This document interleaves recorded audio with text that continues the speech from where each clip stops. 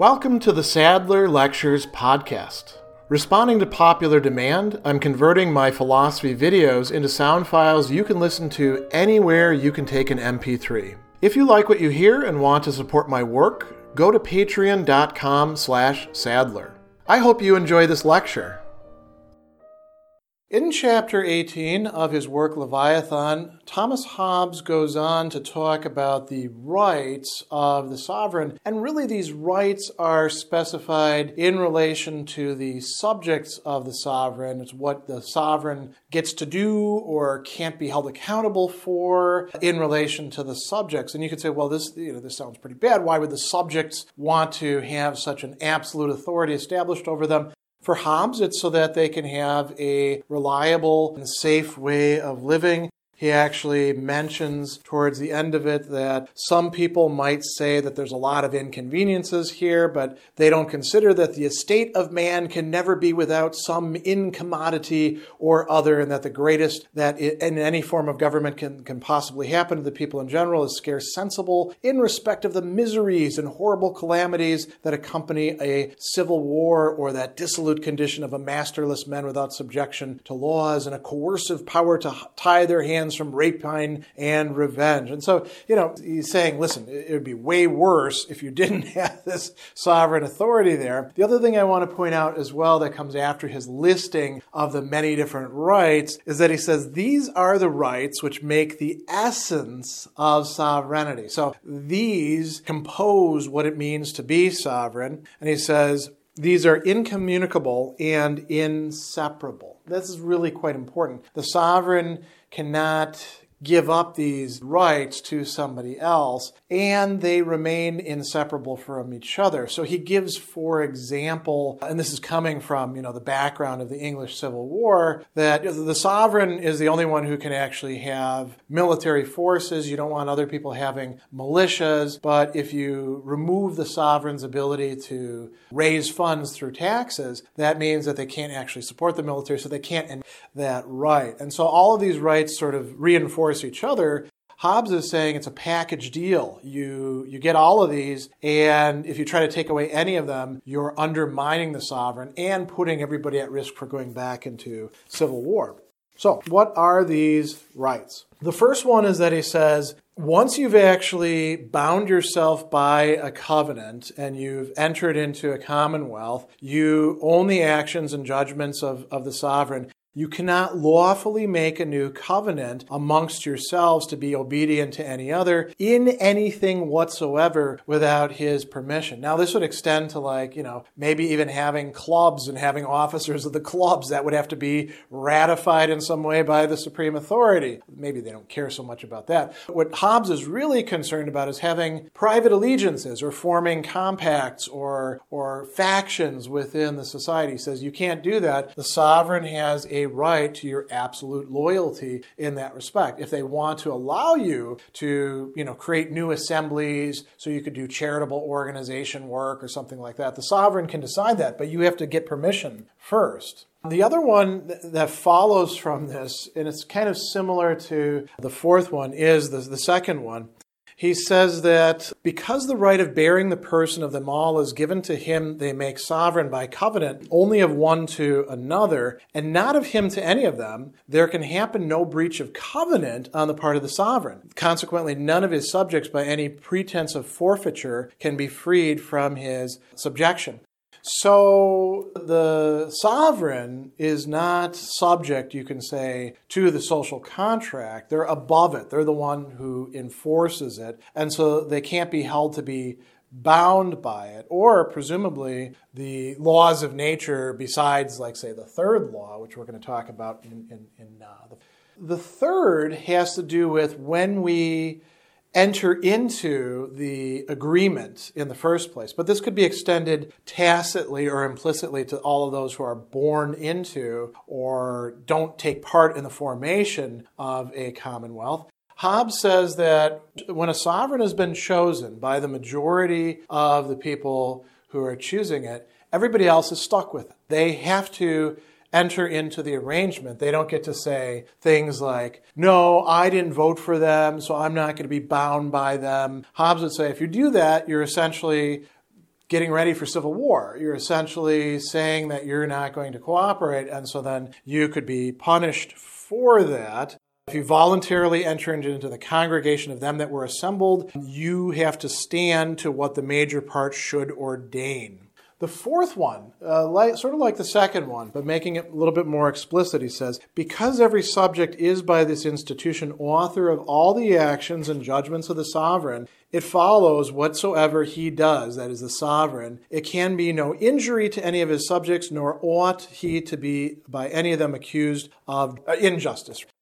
The sovereign literally cannot do wrong in a moral or political sense. Whatever they do is okay. Even if it's stupid, even if they had inadequate information and they made a decision based on that, even if they're being motivated by their own personal animosity or preference as an individual, it's the sovereign, so you're stuck with it. Along with this goes another key thing. Hobbes, in the Civil War, he saw the sovereign actually punished. He says, no person that has sovereign power can justly be put to death, or otherwise, in any manner by his subjects, be punished. So the sovereign is above the law, not only in terms of, justice and injustice, but also in terms of punishments. With the sixth, we get to something that is really quite interesting and deepens the power of the sovereign and also might be raising some red flags for quite a few people. He says, it's annexed to the sovereignty to be judge of what opinions and doctrines are averse and what conducing to peace, and consequently, on what occasions, how far and what men are to be trusted withal in speaking to multitudes of people, and who shall examine the doctrines of all books before they be published.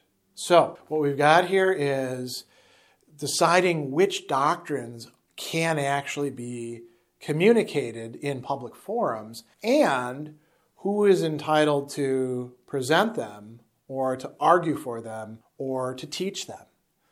And what books can be published, what can be published in books.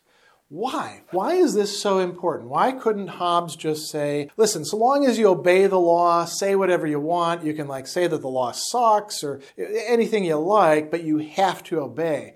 Why is it so important that there be this scope of censorship and oversight? He says that the actions of men proceed from their opinions, and in the well-governing of opinions consists the well-governing of men's actions in order to their peace and concord. And so, he says that teachers, you can have false doctrines, contrary truths, and what happens is people disagree with each other, and this brings us back into a state of war. As a matter of fact, he says, the most sudden and rough bustling in of a new truth that can be never does break the peace, but only sometimes awake the war. Men that are so remissly governed that they dare take up arms to defend or introduce an opinion are still in war. If you're willing to use violence to get your point across, you're actually still in a state of war, and the sovereign should take care of that. Number 7, he says that the sovereign should get to decide the whole power of prescribing the rules whereby every person may know what goods they may enjoy, what actions they may do without being molested by any of his fellow subjects. This is what men call propriety. So you get to decide what is mine and what is yours, right? And he says of the good, evil, lawful, and unlawful in the actions of subjects. So this is quite important, right? People are going to disagree about whether something is right or wrong, or whether somebody's damaged somebody else's property or things like that. So there's going to be controversies. The sovereign, according to Hobbes, gets to be the only judge. He has the right of judicature, that is to say, of hearing and deciding all controversies which may arise concerning law or concerning fact. And he says, without the decision of controversies, there's no protection of one subject against the injuries of another. The laws concerning meum, what is mine, and tuum are all in vain, and we would be back in the state of war. So the sovereign judges those things, and they are the ultimate court. Number 9, the sovereign gets to conduct foreign policy. Hobbes frames this primarily in who you're at war with or at peace with. We can probably imagine that this would also extend to, say, economic policy or things like that. So you don't get to decide for yourself, how you're going to have an attitude if you're the English towards the French or anything like that, right? 10th, this is very important. This is how the sovereign's power gets extended and trickles down to everybody in society. The sovereign gets to choose, and notice the 4 classes of people that Hobbes talks about. Counselors, those who are going to give information or advice to the sovereign. Ministers, those who are in charge of areas like, say, the treasury or war or development of the interior.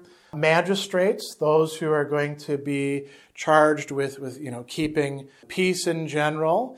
And officers, a very vast segment of society that could include everybody from, dog catcher all the way up to the person who mints the coins or whatever it's going to be. So the sovereign chooses these, and these are agents of the sovereign. They get to take on, the sovereign doesn't lose any power by delegating power to them, but the sovereign is thereby able to, have many hands, many eyes, many ears throughout society. The 11th, sovereign, he says, is committed the power of rewarding with riches or honor and of punishing with corporal or pecuniary punishment or with ignominy, which is, bad repute, every subject according to the law he have formerly made, or if there be no law made, according as he shall judge, that's most conducive to the encouraging of men to serve the commonwealth or deterring from doing disservice to the same. So the rewards and punishments get doled out by the sovereign. And notice that these are not just money. These are not just, corporal punishment. It could be honor or dishonor.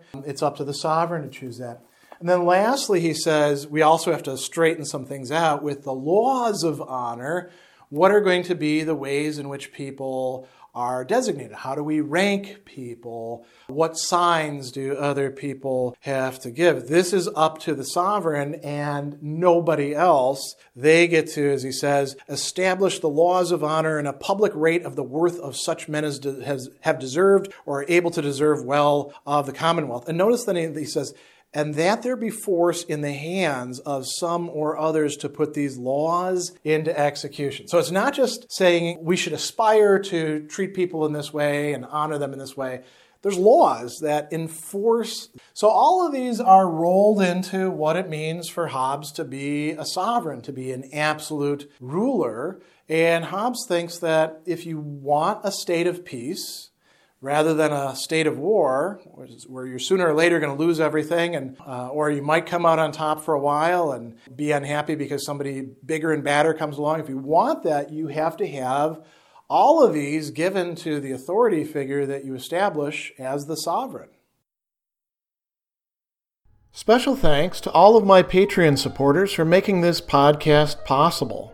You can find me on Twitter at Philosopher70, on YouTube at the Gregory B. Sadler channel, and on Facebook on the Gregory B. Sadler page. Once again, to support my work, go to patreon.com/Sadler. Above all, keep studying these great philosophical works.